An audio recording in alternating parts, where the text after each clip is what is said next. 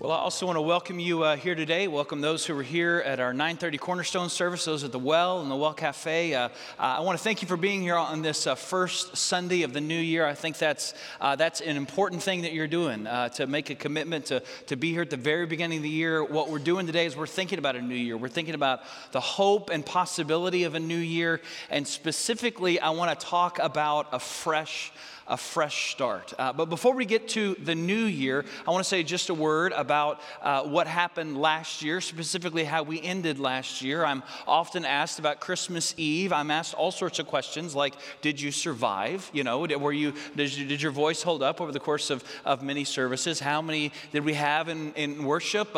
And also about the special offering that we receive every year for Zoe Ministry. So here's your quick update. We had 6,466 here for Christmas Eve weekend, which means that we had over 6,000 of these candles lit, and we did not burn the building down again. Give yourselves a hand. Good job, everyone. We're still recovering from Christmas Eve. I got here this morning. I couldn't find my robe. This candle was just sitting over there on the floor. I found it. But it's an incredible thing to be with you on Christmas Eve over the course of those many services. The offering that we received for Zoe Ministry, our partner working with orphan and vulnerable children all around the world so that they will never need charity again. You raised $65,273 for Zoe Ministry. So give yourselves a hand for that. I don't usually wear this in this service, but I want to just show this to you. This is fabric that I bought 3 years ago, almost 3 years ago. I bought it from one of the stores that our Zoe kids in Rwanda had started. And I brought it back and I thought, well, I'd love to make some stoles out of this. And again, had it for a couple years, found someone to make these stoles. Today's the first day that we're wearing them. So I'm not going to wear it the whole time. I just wanted you to see it because, again, it represents a new life and new hope. Again, kids whose lives have been changed forever because of your generosity.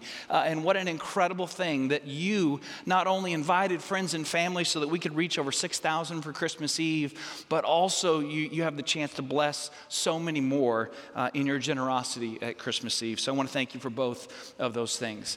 As we begin today, I also want to point out to you that as we think about a fresh start, and I kind of walk you through, I want to share with you some scriptures. I'm going to share with you some questions, some quotes. So if you have your bulletin, I'd love for you to pull that out in the back as a place where you can write some things down. I'd love for you to have a pen. But I also want to lift to you this website, dailyfirst15.org. This is a daily devotion that we produce each and every day except for Sunday. And if you can receive it via email, you can find it here at this website. You can sign up to receive the email here. If you don't currently do this, I'd love for you, this would be a great thing to start as we begin a new year. But I want you to know that this week, what I hope you will do is not only hear this message, but in First 15 this week, it's designed just to kind of guide you through some reflection, some thought about a new year, and some thought about a fresh start. So I hope that is a blessing to you. I told you in advance of this weekend that I want to talk about some of the mistakes that I think that we make when we think about a new year and we think about possibility and we think about a fresh start. Mistakes that I've made in my own life, some of the big mistakes that I think we tend to repeat over and over again when we think about a new year. But the first thing I want to acknowledge is that we think differently about this. There are some of you who you love this because you love to plan. You are organizers. If you had a free afternoon, you think it would be totally normal just to spend it at the Container Store thinking about how you could reorganize your whole life, right? That's kind of who you are. When you think about planning for a new year, you not only want to do that for your own life, you wish you could do it for everyone else in your life, right? You would like for them to come over, sit them down. You'd show them the flow chart that you use for developing your goals, right? Because you're kind of wired that way. And I'm not picking on you because I am one of you, all right? I think that way as well. If you are that way, probably at some point in your life you realize that you weren't normal, right? That not everyone was like you. Mine happened when I was in intermediate school. In intermediate school, my friend Jason's house was right across the street from the school. So we go hang out there after school with some of our friends. And he had, this was really cool. This is way back in the day. He had a Commodore 64. okay? Like lightning fast 8-bit computing, back in the day. And he had a couple games that we could play. And I think he was the only friend that I knew that actually had a computer. So we'd go over there and we'd play Pitfall. Remember Pitfall, how fun that was? And Frogger? Whoa, what intense fun that was to play Frogger. So we'd go over there and play. But the computer was in his room, and his room always looked like a bomb had just gone off. And it really bothered me. I didn't understand. Why? How can you live in this? And as bad as his room was, his closet was worse. Like that seemed to be where all the mess came from. It just kind of overflowed from the closet. And I couldn't understand why he didn't understand how much better his life would be if he would just organize his closet. And not only that, this is what was even more, I couldn't understand it. When I offered to do it for him, he said no. Why would you say, you don't understand what I'm trying to give to you, what the gift this is. And not only did he say no, he kept saying no. And he seemed to delight in the fact that I wanted to organize the closet and he got to say no every single time. That was when I realized I wasn't normal in this particular way. So we think differently about this. Some of us are really big into planning and we think about goals and we've listed them all and we know what we want to do. Some of us don't spend as much time thinking about that. But I want to suggest to you that this is what we all have, this desire for life to be better. For something about our future to be one that is better than where we have come from. That's a kind of a universal thing, and though we invest differently in that, it's something that we all want in our life. And so I want to walk through some of the questions that I know we all ask, some additional questions that maybe we don't ask, but that we should as we think about a fresh start and we think about a new year. So here's where most of us begin. To the extent that we invest in this, we think about, what are some of the things, what is the one thing you want to be better in your life at the end of this year? What is it? Is it in a relationship that you want to invest a little bit more time in over the course of this new year? Is it that the diet that you need to have in the future is the exact opposite of everything you've eaten for the last 2 weeks? Is that the idea? Well, what is it? We all think about something. Is it something that you really knew back in October, but you just thought life's too busy, I'm not going to deal with it until a new year begins? But what is it? What is it that as you look at your life and you think, what needs to be better? You think, that's what it is. That's something I really need to work on. That's something I need to invest in. And I want to suggest to you up front that this is not a bad starting point. It's not bad to start with our own perspective, our own thoughts about our life and what needs to be better. But while it's an okay starting point, it's a really, really bad ending point. When we start with the self, we start with our perspective, we think about how we see the world and how we see ourselves and what needs to get better. That's not a bad place to begin, but it's not a very good place to end with simply our own view of ourselves and our life and what our future needs to be. And you might just write down this scripture, Proverbs 4, 1 through 8. Let me just read this to you as this shares one of the reasons why that question's a good place to start, but not necessarily a good place to end. Proverbs says this, "Listen, my sons, to a father's instruction. Pay attention and gain understanding. I give you sound learning. So do not forsake my teaching. For I too was a son of my father, still tender and cherished by my mother. Then he taught me and he said to me, take hold of my words with all your heart.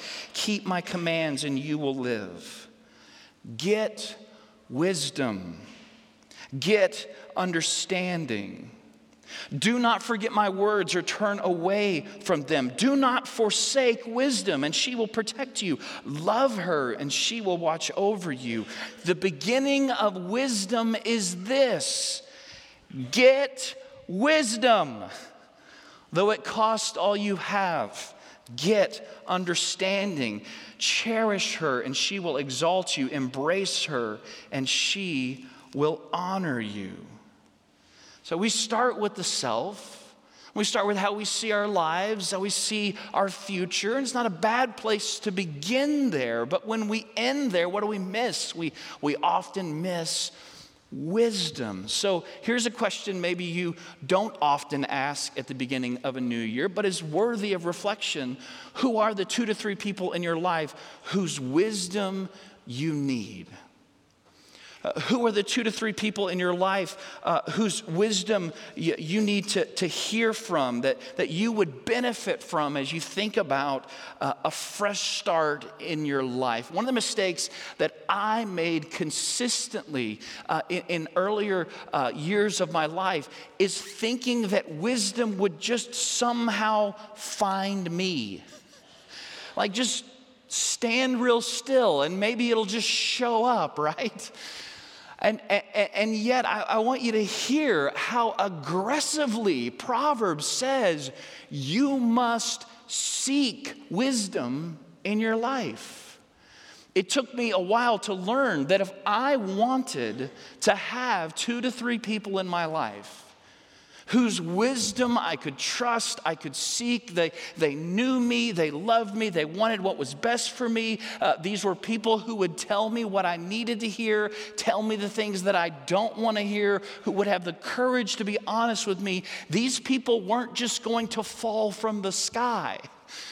That these were relationships I had to seek out and relationships that I had to nurture if I wanted to have those kinds of relationships in my life. And so as you begin a new year, do a few names immediately come to mind when you think about those in your life who bring you wisdom, those who help broaden your perspective, those who help you see what maybe you don't see, understand what right now may be unclear. Do you know who those individuals are in your life? And if you don't, who might they be? What might you need to do in a year ahead to intentionally foster and nurture the kinds of relationships where that wisdom might grow? Because it doesn't magically appear. It doesn't fall from the sky. The beginning of wisdom, Proverbs says, is this: go get it. Don't sit back and wait for it, because you need it. You need it. You need it. So go and find it. Go develop those relationships. Go invest in those relationships. Because wisdom, if you cherish her, if you seek her, if you care for her, if you honor her, she will guard you in your life. Adding to Proverbs 4:1-8, you might write down Matthew chapter 6, verses 25 through 33. And as you hear these words of Jesus and you think about the wisdom of Jesus, I want you to think about a fresh start. I want you to think about the possibility of a new year and what might this year look like for you? What are the things that you might want to nurture in your life? Listen to what Jesus says about life. Jesus says, therefore I tell you, do not worry about your life, what you will eat or drink, or about your body, what you will wear. Is not life more than food? Is not the body more than clothes? Look at the birds of the air. They do not sow or reap or store away in barns, and yet your heavenly Father feeds them. Are you not much more valuable than they? Can any one of you, by worrying, add a single hour to your life? How's that going for you, by the way? Is the day getting longer as you worry? And why do you worry about clothes? See how the flowers of the field grow. They do not labor or spin. Yet I tell you that not even Solomon in all of his splendor was dressed like one of these. If this is how God clothes the grass of the field, which is here today and tomorrow is thrown into the fire, will he not much more clothe you, you of little faith? So don't worry. Don't worry, saying, what shall we eat, or what shall we drink, or what shall we wear? For the pagans run after all of these things, and your heavenly Father knows that you need them. But seek first, Matthew chapter 6, verse 33, seek first his kingdom and his righteousness, and all these things will be given to you as well. Seek first his kingdom, seek first his righteousness, and all these things will be added to you as well. If you were here back in November, you may remember we talked about that faithfulness in the first things has the power to change everything. That's what Jesus is saying in Matthew 6:33. Seek first my kingdom, seek first righteousness, seek first holiness, seek first the life that I would invite you to live, and everything else is going to be taken care of. So as you listen to the wisdom of Jesus, maybe as you begin a new year, you might ask this question: what do these words of Jesus say to me about a fresh start? You may be thinking in this particular way, but what about what Jesus says here? Does this teaching reflect the life that you are living right now? Or in hearing that, do you think to yourself, wow, there may be a few things I need to work on if I want to live as Jesus would call me to live? If this is the goal, in other words, if the goal is to live in such a way that you might seek first his kingdom and trust God for all the rest, what are those things, what are those changes that Jesus might strongly encourage you to consider making as you begin a brand new year? Why do we all pursue better? Why do we all have this desire for life to somehow be better than it was the day before? I would suggest to you that that is work we are called to do because we're compelled to do it because God's at work in our life. I believe that's the movement of God's Spirit in us. God's Spirit, which longs for us and draws us into a desire for a deeper, more abundant, more significant and meaningful life. But without wisdom, here's what happens. What begins as a movement of God is undermined by the absence of wisdom. And without wisdom in your life, without wisdom, you cannot help, I cannot help, but live according to the beliefs and values of the culture that surrounds us every single day. Wisdom is what enables us to live according to truth, to the way we really want to go. But without it, we have no chance but to follow the world in which we live. And what does our world teach us? Let me just suggest to you a few things that I think the world consistently nurtures in us and teaches us about what life is really all about. The first thing is that life is about the pursuit of happiness. And you owe it to yourself to do whatever you must to pursue happiness. Now, if you just wrote that down, I want you to erase it really quickly, okay? Because here's what will happen. You'll set that bulletin aside when you get home, and then you'll pick it up later, and you'll email me and you say, this is what you said I should do. This is what life is about. Because it's so close to what we think it is. It's just this subtle lie. Life is about your happiness. You must pursue it, and you must do whatever you can to find happiness. And you may even find yourself thinking, well, what else is there? What else could I do? But what happens when we live according to that mentality? Appetite becomes the God that we serve. And other people in our life become the sacrifices that we place on the altar of our happiness.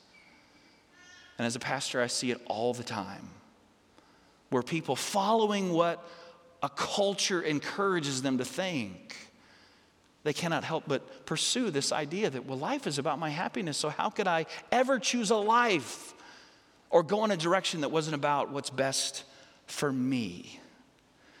Here's another thing our culture encourages in us. When it comes to defining what is best for your life, you are the expert.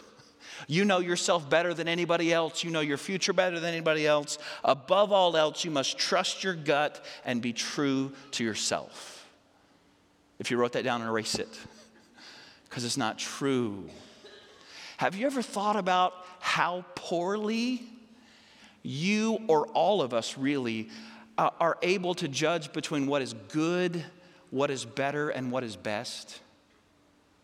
Have you ever, at a point in your life, in hindsight, looked back and thought, you know what, I was really convinced that was the right decision. There was no one who was going to talk me out of that. I really thought this was the right way to go.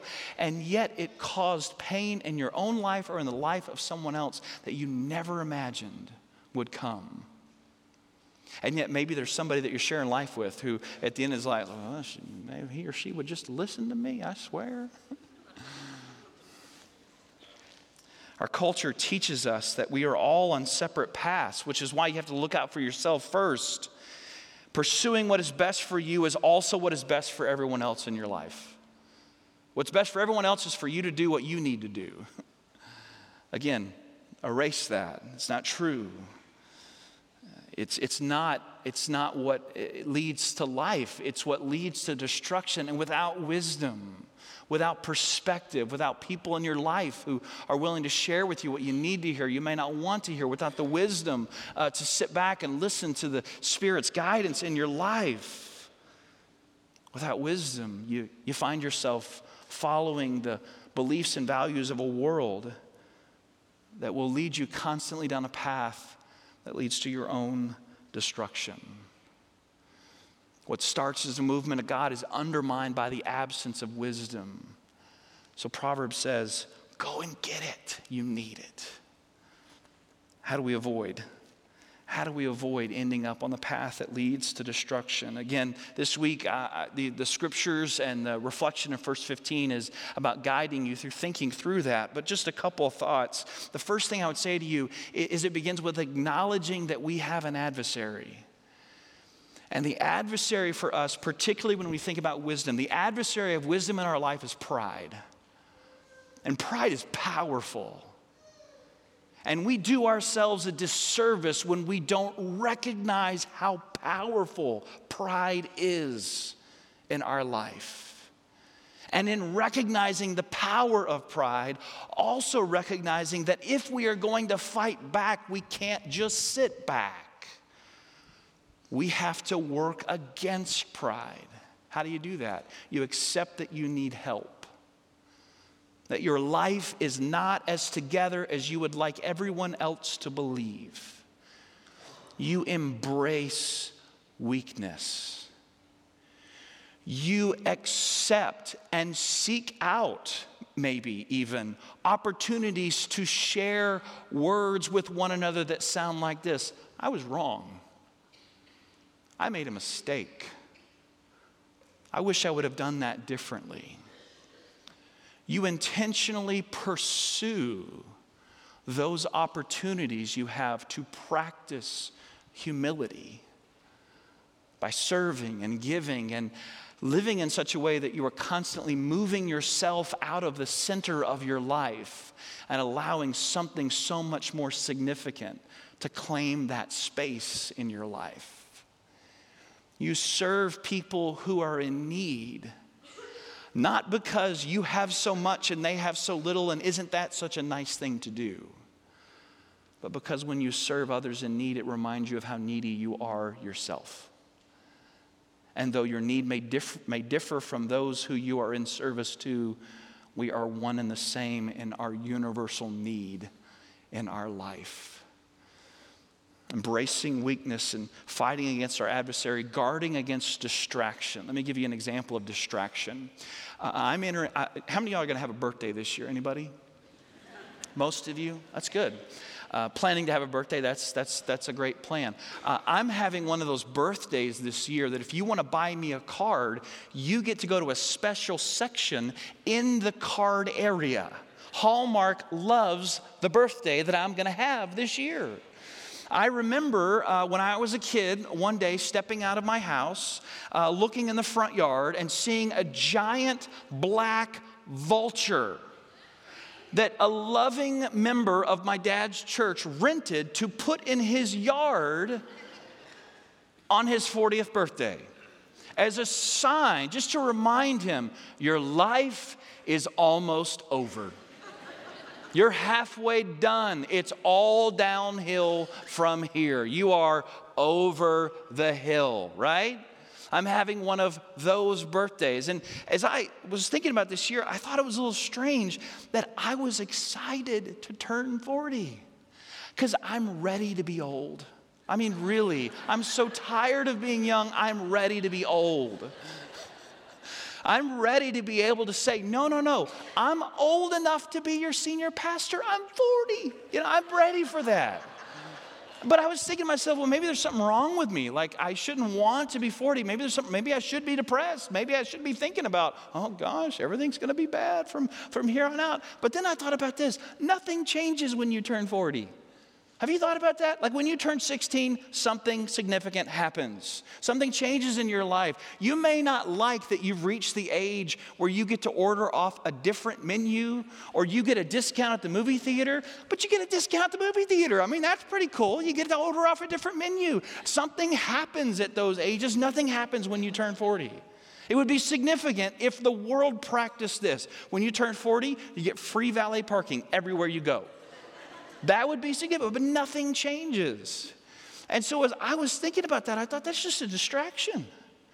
That's just like so many things in our world. Opportunities where we talk ourselves into pursuing something that has nothing of significance for our future, or opportunities for us to feel a sense of despair or to talk ourselves out of a life that truly is meaningful or significant. Is there a distraction in your future that you need to acknowledge and say, that doesn't matter? That doesn't change. Nothing changes about what my life is and what my future is going to be about. And maybe here's another way of thinking about it. It's saying, I'm going to refuse to live for a why that is too small. Here's how Mike Slaughter describes that. He says, it only takes me 24 hours to lose a healthy fear of God. Daily devotion, reading the scriptures, prayer is all about renewing the why in my life. What is the why of your life? Are you here to simply take up space? Is survival really the goal? Oh, I just want to get through this week. I really hope I make it to the next month. Or is there a why in your life that's bigger than that? And what is it in your life that renews that enables you to see a perspective on your life and what it really means, that is bigger than you may imagine? I love this quote from N.T. Wright, from Dallas Willard. No, he's another person I like, but this is Dallas Willard's quote. The most important thing about you is not what you do, it's who you become. Because those things that you do in your life, even those things that you do that in the eyes of others are incredibly significant, one day they're going to be forgotten. But who you become, who you are in Jesus, that's what's eternal. That's what lives on forever.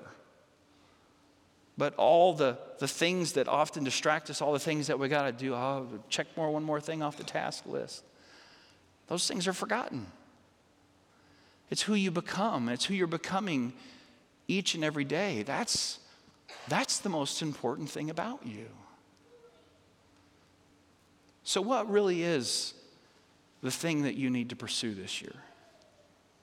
What really is the thing that's going to make the most significant difference, not only in your life, but also in the lives of those you share life with?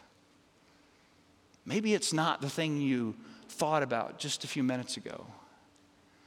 Maybe it's something different, because the why in your life is bigger than you may have thought about before. And you really don't want to live according to a lie that life is all about you. You know that's not true. And you know that's simply a way of ending up at the end of your life realizing you've wasted your life. So here's what today is about. Today is about coming here to say again, here I am, Lord. Here's my life. Here are my hopes and here are my dreams. Maybe they're not the right hopes and the right dreams. And if they're not, would you change them? Would you bring wisdom into my life?